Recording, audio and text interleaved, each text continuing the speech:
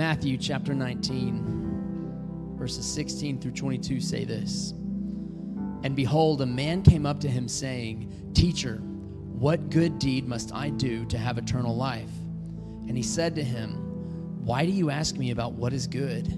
There is only one who is good. If you would enter life, keep the commandments. And he said to him, Which ones? And Jesus said, You shall not murder. You shall not commit adultery. You shall not steal. You shall not bear false witness. Honor your father and mother, and you shall love your neighbor as yourself. The young man said to him, All these I have kept. What do I still lack? And Jesus said to him, If you would be perfect, go, sell what you possess and give to the poor, and you will have treasure in heaven. And come, follow me. When the young man heard this, he went away sorrowful, for he had great possessions. Let's pray together. Father God, I just thank you for this day, Lord, that we have this opportunity, Lord, to worship you, God, with everything that we have.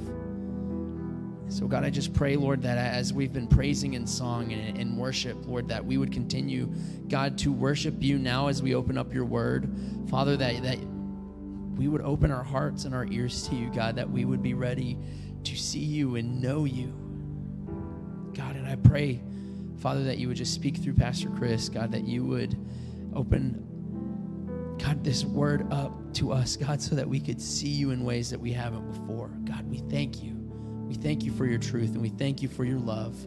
We give you this time, Lord. It's in your name we pray. Amen.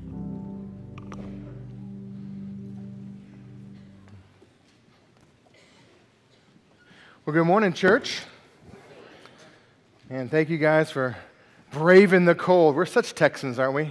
It's like, man, we had to walk all the way to our car and turn the heater on, right? And we even have cars now that turn the heater on for us before we get out there. But anyway, man, I had this weird, random thought this morning. I said, when I started driving to church this morning, I was like, I'm so glad I'm not a deer.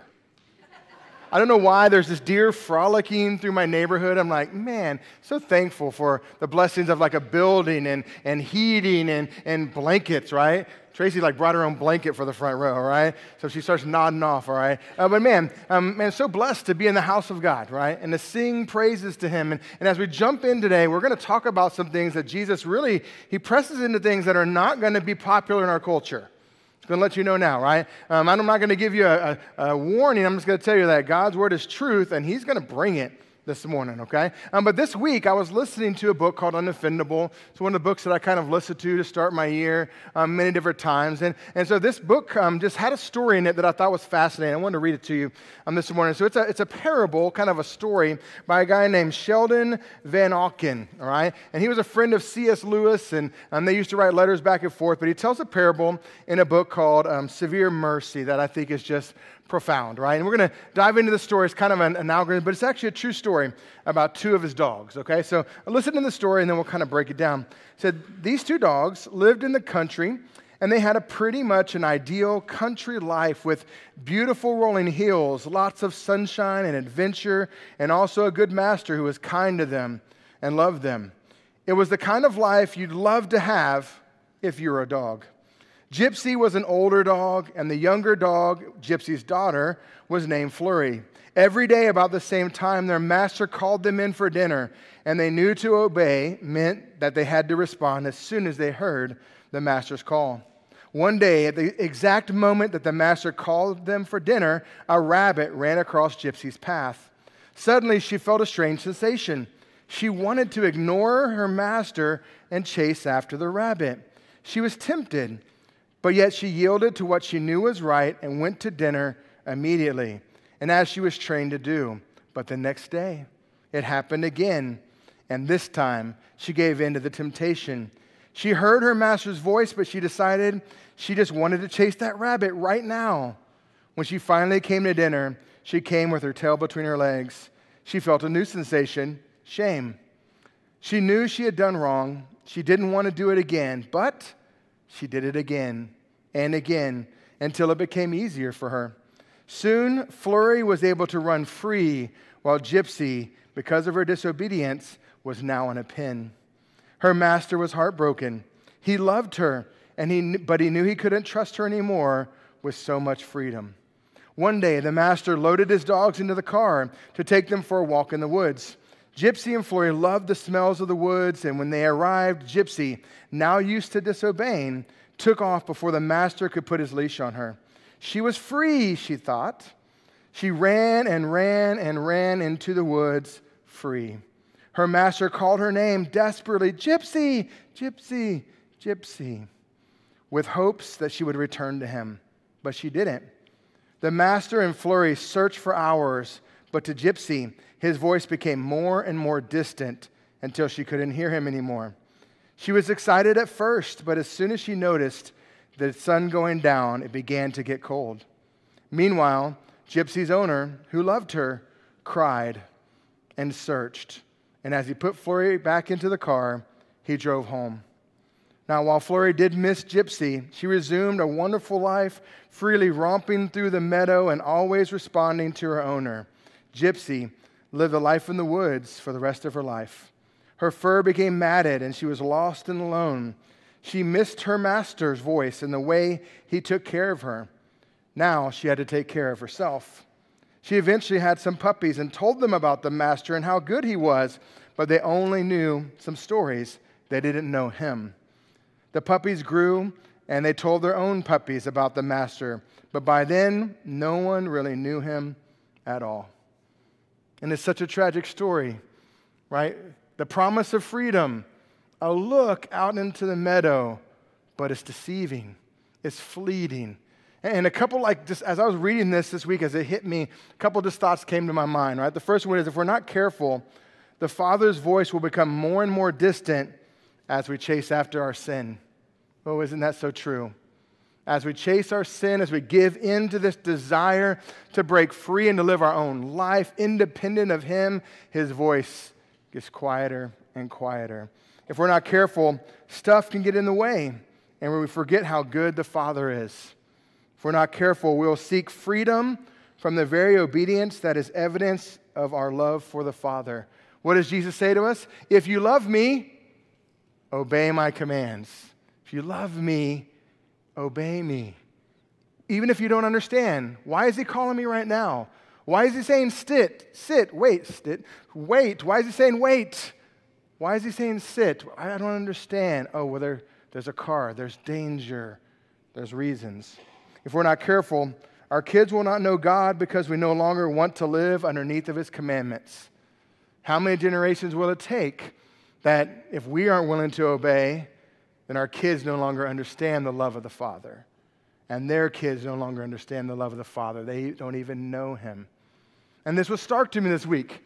It hit me that we chase after so many things that we think will set us free. We think they promise this fleeting moment of freedom, and yet it causes us to be alone, isolated, without the love of the Father. You see, obedience allows us to walk in the true love of the Lord. Are we ready to obey? Are we ready to obey even hard truths that the Lord puts before us? I know it's not a very popular word in today's world, right? Obey. Don't worry, we're going to say the word submit today, right? We're going to have all kinds of words that are going to trigger us, right? But the idea is this. If God says follow Him, are we going to follow Him? Step in step with Him. Or are we just going to follow Him when we want to and try to run in the woods for the rest of the time until eventually we can't hear His voice anymore and eventually can't find the way? So we're jumping in to Matthew chapter 19, right? But before we do, I want to read a verse that I think, or a set of verses I think sums up everything that's going to happen in our sermon today, okay? This is in Ephesians chapter 4. Without even realizing it, through the book of Matthew, we've read almost every verse in Ephesians as we go through. So we could call this the Ephesians series as we go. But this is verse 17. I think it sums up this idea that we're going to be going through today. Now this I say and testify in the Lord, that you must no longer walk as the Gentiles do, in the futility of their minds. They are darkened in their understanding, alienated from the life of God because of the ignorance that is in them due to their hardness of heart. Can you remember that phrase for me? Because of their hardness of heart, they have become callous. Whew. callous. Oh, I pray that our hearts are not callous. I pray that we don't have hardness of heart where that person shows up and you're like, ooh. Have you ever noticed the hardness of heart? Like that one person could say one thing and you're like, oh, that's so rude. And another person says the same thing. You're like, oh, thanks for being the truth of God in my life, right? It's like, I don't know. If we just have this hardness of heart. We just have this hardness where we have trouble letting go of it. This week I've been getting pierced in the heart. Man, maybe you haven't forgiven that person. Hey, maybe you still got a little hardness in that area because every time I try to puncture you there, it just deflects off. You're becoming callous. Here's the thing about being callous. You can't feel things as well. We become numb. And all of a sudden, when we're numb, we lose that tenderness that God has for us. Due to their hardness of heart, they have become callous and have given themselves up to sensuality, greedy to practice every kind of impurity. But that is not the way you learn Christ. I love it. Exclamation point, right? He's like, they give themselves up, but not you. You know better. You've heard the way of Christ. You know the way of Christ. Don't give in to the sensuality. Don't give in to the greed. Don't give in to the hardness of heart because you've gotten a new heart with Christ. He said, assuming that you have heard about him and were taught in him as the truth is in Jesus. Woo! That could preach, right? The truth is in Jesus. Do we believe it? The truth is in Jesus. What he says is truth because he's going to say some challenging things today. Things that are countercultural to the world out there. Jesus is the way and the truth and the life. If you want true eternal life, it comes through the truth, which is found in Jesus Christ. He is the way. We follow him. We're going to see all these words in our story today. They're so beautiful. Put off your old self, which belongs to your former manner of life and is corrupt through its deceitful desires, and be renewed in the spirit of your minds, and to put on the new self, created after the likeness of God in true righteousness and holiness. And it's such a beautiful picture sitting up front. Baptism. The old gone, the new has come. This morning, Abigail Horn, 8 years old, in front of 200 people, like, yes, I believe in Jesus, right? In third service, Callie Harper's going to be up here. Are you going to believe she's the cutest thing ever? She's like, I want to be baptized. Like, baptized? Of course we'll baptize you. That'd be awesome, right? And she just wants to tell everybody about her love for Jesus. Are we that bold? Come to me like the little children, right? They're in front. They're not shy. 200 people, they're like, yes, Jesus. They'll cry it out. They'll send it out, right? We've got to be that bold as well. So this is the intro. Are we ready to listen to the Lord's voice? Are we ready to obey? Obedience in the Lord. Let's pick it up in verse 1 of chapter 19. Now, when Jesus had finished these sayings, what sayings? He's been talking about the unforgiving servant. He's been talking about, remember, childlike faith and real accountability and what radical forgiveness looks like, that because of the debt God has forgiven us of, we forgive others, right? That's the sayings that he's just taught about. He went away from Galilee, entered the region of Judea beyond the Jordan, and large crowds followed him, and he healed them there. So let me give you a picture. Jesus is on the move, okay? Here's a map that shows you an idea. If you remember, up in Galilee, this is where Capernaum was, right? Capernaum, very top of the map, that's where the base camp of Jesus was. If you remember going further north, Caesarea Philippi, Mount Hermon, Transfiguration, all those sort of things, right? But now Jesus is on the move. He's been telling them, I'm going to Jerusalem. They're like, no, they're going to kill you. I'm going to Jerusalem, right? My eyes are set upon Jerusalem. So he's beginning this journey down, right? He gets rejected. He can't go through Samaria. And so he's going to go right down this valley, right? Down the river Jordan, all the way down, cross it, and go through Jericho on his way to Jerusalem. So we're joining him on that journey. Eyes set on Jerusalem, eyes set upon the cross. And this is the story that happens right there. And the Pharisees came up to him. Oh, those pesky Pharisees. They're back. They just haven't learned yet, have they? They just keep questioning. Every time Jesus heals and he has these incredible teachings, the Pharisees come in. He's too popular. They're saying things like, maybe this is the one. Maybe this is the prophet. And the Pharisees are losing their grip on the people, and now they got to disprove them, right? That's not a good motivation for going to someone. Like, you have a desire to just tear them down. The idea, remember we talked about church discipline, is to win back your brother. to build them up. When you're going to have that hard conversation, you do it in order to help us grow in fellowship together, not to try to destroy someone. Pharisees are going to try to destroy Jesus again. They're going to try to test him again. It always goes bad for them, but they're persistent, okay? So the Pharisees came up to him and tested him by asking this: is it lawful to divorce one's wife for any cause? Now, I hope you get into path groups this week as we dive into this 2 different schools of Hillel and all these different people in there. But here's the idea. Is it lawful for me to just divorce my wife for any reason? Any reason. I go home from church today, I'm hungry, she burnt the toast. I'm out. Babe, I'm out, right? Or one day I wake up and I turn over and she's not as pretty as I thought she was. Never has happened, by the way, but this is hypothetical, okay? So I turn over and she's not as pretty, I'm out. Any reason, is it okay for me to get a divorce? That's the question that's planted before Jesus, right? What do you say about this?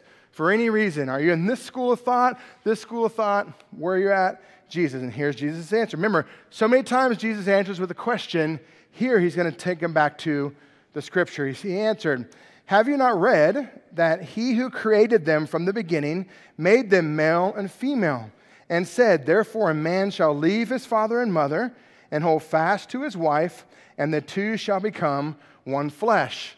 So here's the question. Go back to the beginning. God created them, male and female. Marriage is designed to be a covenant relationship between a man, a woman, and God. That's the definition that we get here from Genesis on, is that this is the institution that God has put in place for a man and a woman and God to become one. Marriage is about oneness, unity together.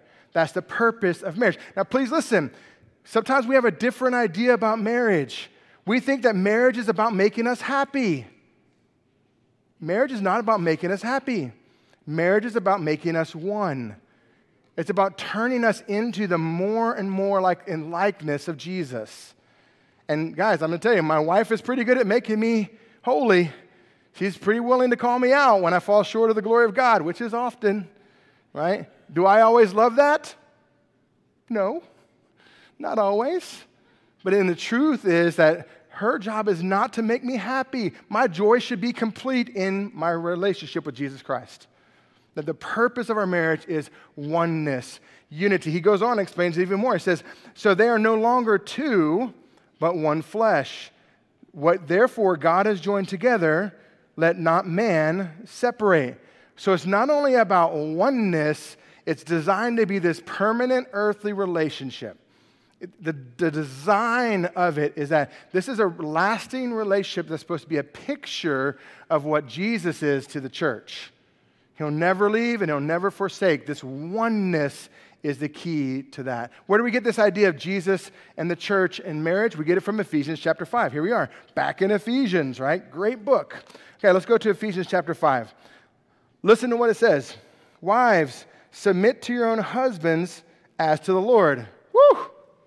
Getting hot in here? That word, right? Guys, if you look at one verse earlier, we should be submitting to one another out of reverence for Christ, okay? So let's not get crazy. Our role, this word submission, we don't have to be scared of this word, all right? Wives, submit to your own husbands as to the Lord.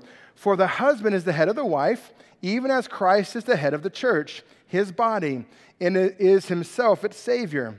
Now, as the church submits to Christ, so also wives should submit to everything to their husbands. The picture is, as we, as followers of Christ, submit to Jesus, this is the same picture which you see in marriage. But husbands, it calls us to an even higher standard. It says, husbands, love your wives as Christ loved the church and gave himself up for her. Husbands, are you giving up yourself for your bride? Are you giving away your time, your things in order to serve, love, sacrifice for your wife? So wives, submit to a man that's willing to sacrifice everything for you. You see the beautiful picture that's there? Just as we submit to Christ, who gave everything for us to die upon the cross. We as husbands are supposed to be that picture of Christ to the church, that he might sanctify her, having cleansed her by the washing of water with the word, so that he might present the church to himself in splendor, without spot or wrinkle or any such thing, that she might be holy and without blemish. So these three words just keep coming to the forefront. Submission, love, right? This idea of sanctification in the Word, that these are three pillars of what your marriage should be all about. That there's a willing submission, there's a willing love and sacrifice, and the Word of God is present in your relationship. And guys, guess what? That's the same components that you need for your walk with Jesus Christ. That if I'm walking with Christ, He says, follow me, I can't walk the other way. That's not submitting to His will. If God says, I want you to do this, I listen and I obey. Just like the dogs may not understand why they just obeyed their master, we are called to obey and submit to the Lord, sanctifying ourselves in the Word. These are the same components that are there. Maybe you remember this picture. We put it up several months ago about this picture of just as God and Jesus and the Holy Spirit are this beautiful picture of love and unity and submission inside of it, where Jesus said things like, I only do what I see my Father doing. The Holy Spirit knows the mind of Christ, but yet submits to the will of the Father. This is the perfect picture of what marriage is. That when a husband is following the Lord, and he's saying, hey, come on and follow me, that his wife and his family will be able to follow them and become more and more like Jesus. That's the picture that we have of marriage. But we have a world today who doesn't like that picture. We have a world here with these Pharisees. They don't like this picture because look, they push back on Jesus, right? He's given them a definition, covenant relationship, oneness. And they said, why then did Moses command one to give a certificate of divorce and send her away? So here's the challenge. Why did Moses, Deuteronomy 24, give them permission? If a wife loses favor, you can send her away with a certificate of divorce. Why? That's the question. Here's the challenge, and here's Jesus' answer to them. And he said to them, because of your hardness of heart, Moses allowed you to divorce your wives, but from the beginning it was not so. It's not me, it's you. That's basically what he's saying, okay? Like, listen, my design, the design of marriage equals oneness. But our hardness of heart gives us an excuse for division. You see, when our heart is hard, we begin to divide. We begin to pick teams. We begin to be like, no, I don't want this side. I want this side. Oh, no, these guys are pretty over here. I want this side. Right, all of a sudden, we start making choices based upon our hardness of heart. And guys, what happens when the ground gets really hard in the summer? It cracks. And here's this fissure running through the playing field that you step in and you hurt yourself, right? See, hardness invites a breaking, right? When in oneness invites unity. Is your marriage a picture of unity? Is our church a picture of unity? Or can we just get out as soon as possible? See, this is actually true about church, isn't it? Like if things in the church don't go exactly according to plan, do you press into the oneness of that and work through that? Or, guys, there's 40 churches in a 5-mile radius of this building. They're everywhere, and we need more in our community as well. But see, oneness invites us, we're going to work together. We're going to be iron sharpening iron in order to get to the purpose that God has for us. Same is true in our marriage. Are we willing to work together and create unity in our marriage? Then he says this, and I say to you, this is verse 9, whoever divorces his wife except for sexual morality and marries another commits adultery. So Jesus gives this one allowance, right? Saying in the case of sexual morality, right, he gives them an allowance. He's giving it straight out for them, right? Like it's designed for oneness, but when that oneness has been broken in this particular way, he allows them, because of their hardness of heart, for divorce. Then he says this, and the disciples ask an interesting question.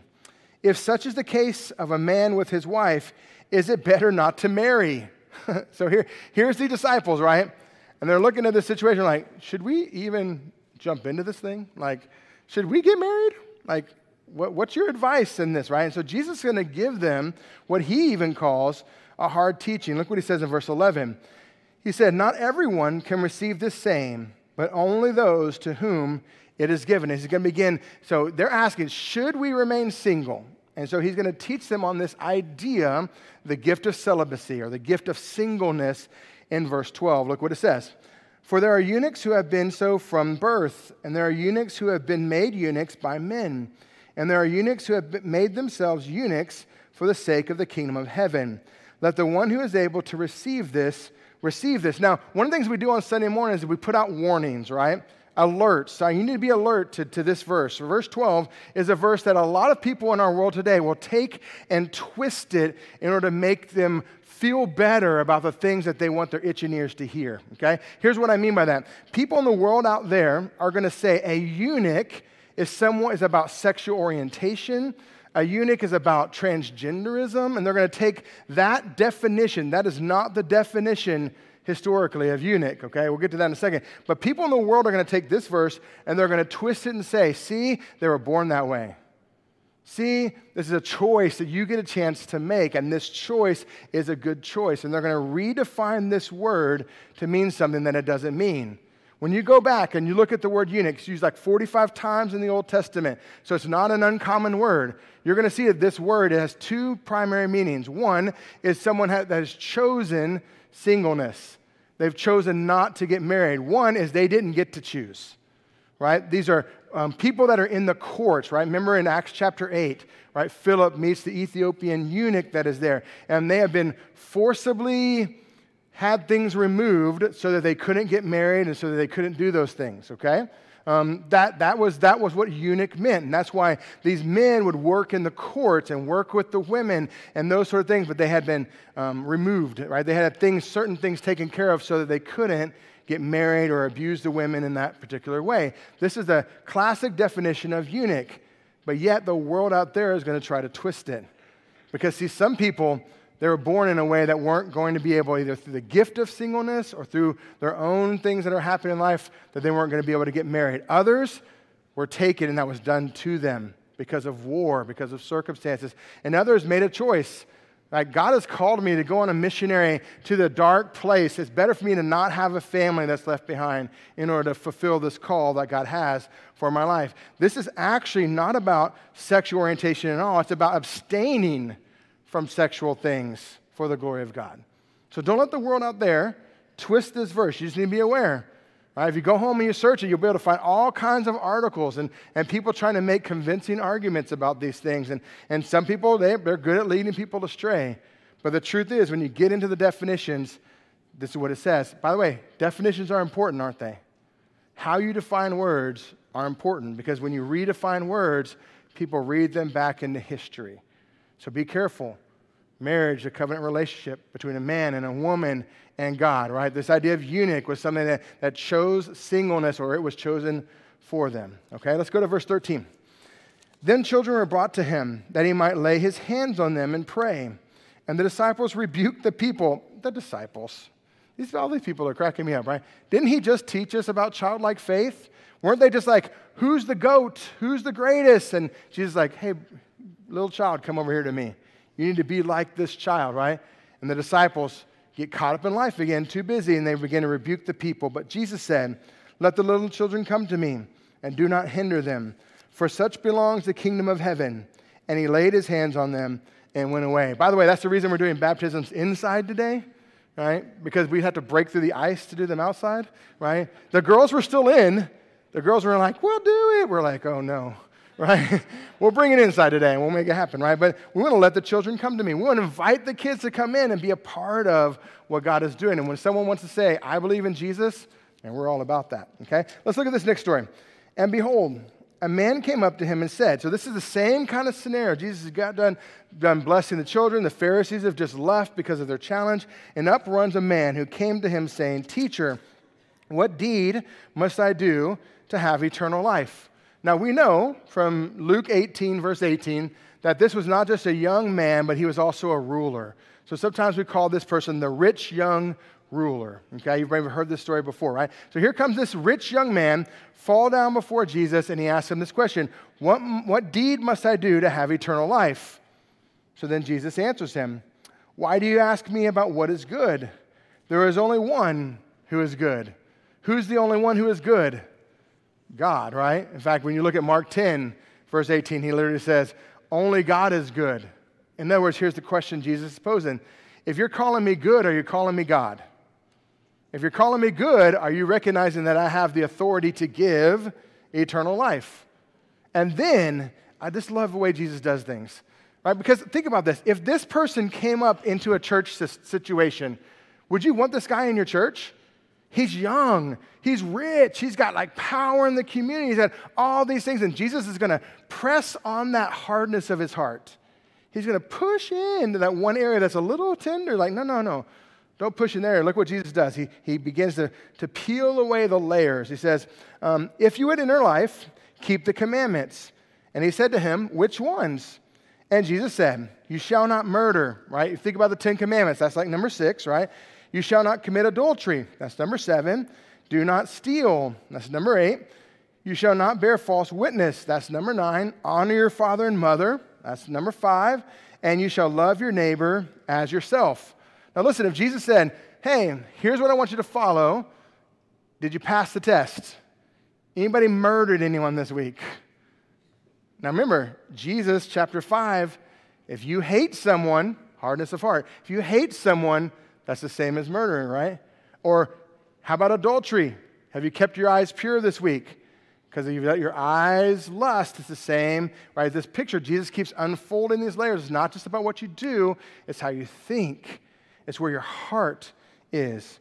But this man, he misses it, all right? He says, and the young man said to him, all these I have kept.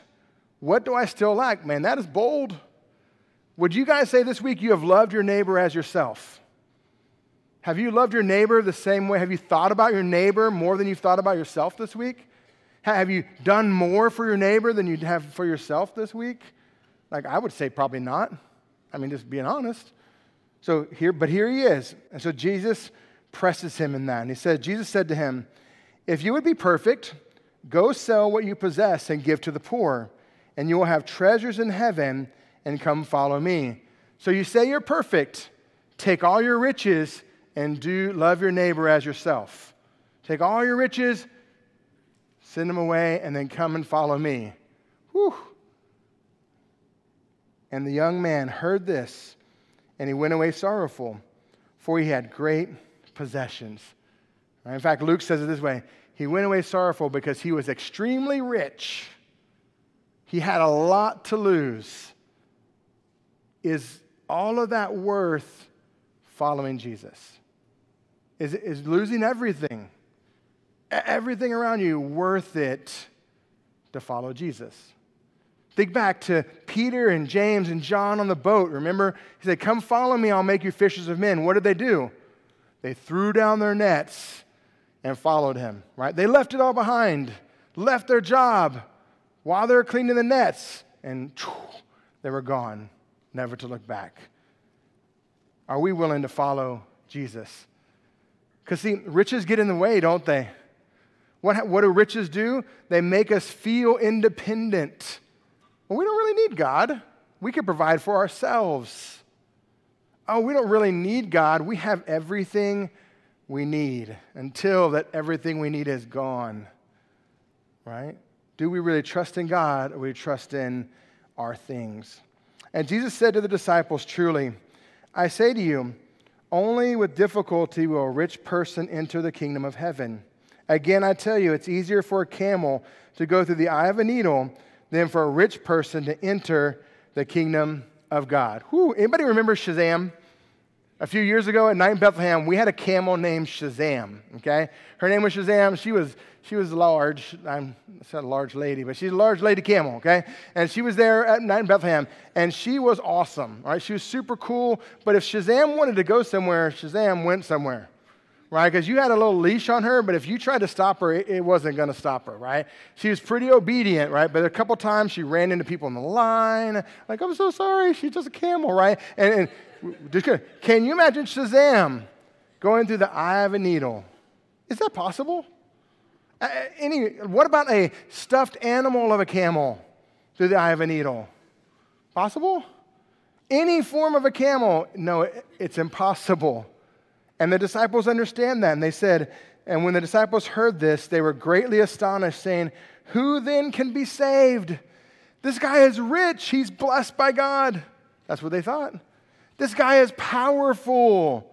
He's been put in position by God. He has a bright future. If he can't be saved, who can be saved? And what does Jesus answer them? He looked at them and said, with man this is impossible, but with God all things are possible. Man, I don't know what circumstances you're in. Maybe you were trusting in your riches and they won't work anymore. With God, all things are possible. This is what it means for us to truly have a relationship with Christ, is that we can't do it on our own. We can't do enough good things to get to heaven. Ultimately, we have to trust in him. And then Peter replied, "See, we have left everything and followed you. What then will we have?" You gotta love Peter. And Jesus said to him, "Truly I say to you, in the new world," the word for new world is in the regeneration, right? In this new world, when the Son of Man is seated in his glorious throne, you who have followed me will sit on 12 thrones, judging the 12 tribes of Israel. You see this picture in Revelation 4. And everyone who has left houses or brothers or sisters or father or mother or children or lands for my name's sake will receive 100-fold and will inherit eternal life. But many who are first will be last, and the last first. That when we look at the people in the world, we don't judge them by the outside. We judge them by their heart. Is their heart for the Lord? All right, let's pray. Lord, I thank you for this word. I pray, Lord, that you help us to not put our hope in riches or to put our hope in anything outside of the love of Jesus Christ. So, Lord, guide us and teach us as we walk in this world. Help us to walk in your word and in your truth, Lord, to trust in you. Even though the world out there will try to lead us astray and pull us away from other things, Lord, I pray that you'll give us a steadfastness and endurance. Lord, we love you so much. Give us an amazing week. Protect us, keep us safe from the cold, and help us to walk in your ways. In your name we pray. Amen. Amen. Church, before you make your way out, I just have a couple of announcements for you. This week, Path Groups begin meeting. If you have not found a Path Group to get plugged into, I just want to encourage you to go online, and you can see the different groups that meet throughout the week, and you can get signed up for that. Also, if you have an interest in learning more about our church family, we have a Discover class taking place on the 28th, and it begins during third service, and it takes you all the way through about 1:30. Lunch is provided, and child care is also provided. So if you're interested in coming to Discover class, fill out the communication card. Let us know how many children you have, and we will prepare accordingly. And you can drop that information off in one of the offering boxes in the back. So here is your verse to take with you. Romans 6:4, it says, "We were buried, therefore, with him by baptism into death, in order that just as Christ was raised from the dead by the glory of the Father, we too might walk in newness of life." God bless you. Have a great day.